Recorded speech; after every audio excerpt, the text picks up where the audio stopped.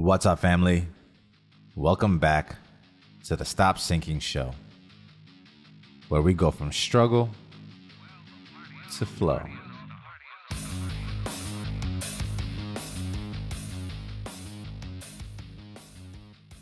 I'm leaving India in 3 days after almost 3 years. And yesterday, all my friends took time out of their life on a Saturday night to gather for a farewell party for me. And right now I'm full of all types of emotions, some of which I can't even put into words yet because I haven't processed it. But I would like to draw on a metaphor that comes to mind to explain some of it, at least. Dreams and nightmares. There's a part of me that loves nightmares, because when I wake up, they leave me deeply cherishing and appreciating my reality. In the same way, dreams have a painful quality. There's something about a dream that is better than reality, and waking up from it leaves you wanting more. I tend to have a lot of recurring dreams and nightmares. I've had some for years, the same themes. And many of my other dreams are extremely vivid, and I can recall intricate details about them, and I feel all the emotions when I reflect on them. I have an intimate relationship with dreams and nightmares. Thinking about this as a metaphor brought some insight and some food for thought that you can chew on with me. I realized the best time to leave something good is right in the middle and in the height of it. It is better to cut a dream short, in a sense, while it is at its peak of good. Doing this, it is a higher chance for you to continue to stay in that good state. Even though it does not free you from the wanting more of it, but it's still better to stop while you're ahead and in the peak of a narrative storyline. If instead you become attached to the dream, if you try to grasp at it, if you yearn to experience it fully, or to have more time with it, then the peaks turn into eventual valleys, as does the natural course of every storyline, and then you are more likely to wake up salivating just to get another hit of that peak again. Just the mere grasping, the wanting to have more of it, leaves it to the eventual summation of all of its climactic essence. And you go through the entire gambit of emotion, and when you awake, you find yourself more in pain because of the attachment that you had to elongate it.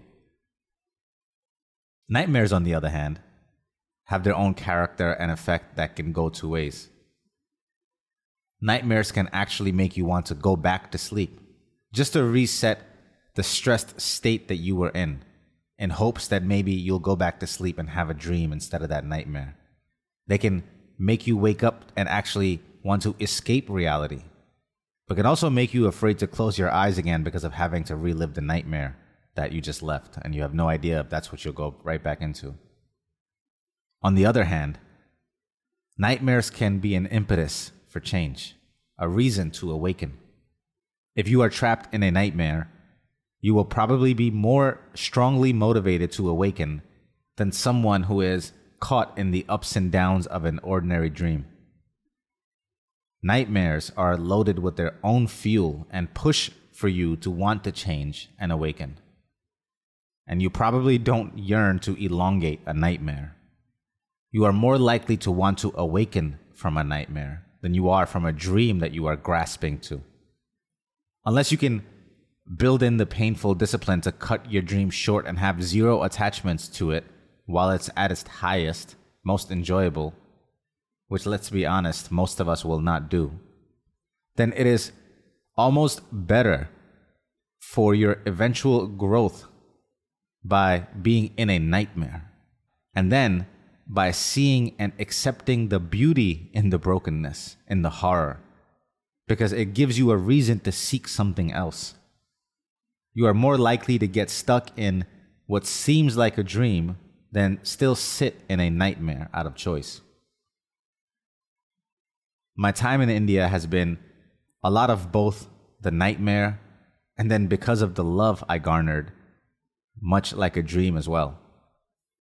And while both things can be true at the same time, many parts of the nightmare kept me in discomfort, not settling in fully, not ever getting comfortable, not ever being able to want to hold on to the moment, being ready to let it go. But it also was the catalyst for all that what led me to create the dream. The knowing that everything was temporary, the wanting to run away from it half the time, also gave way to me using each moment as if it was my last one there, last one here. That meant each conversation, each day I worked out, each time I went to a new place, I did it like it would be my last opportunity to do so. And while I was trying to change, living in the change, pushing for the change, I created the roots, the bedrock of all the love and appreciation that makes it difficult to accept the change that is forthcoming. And I realized this as I was processing some of my emotions as the leaving has gotten closer. I realized I have to separate the leaving from the arriving, separate the looking forward from the leaving behind.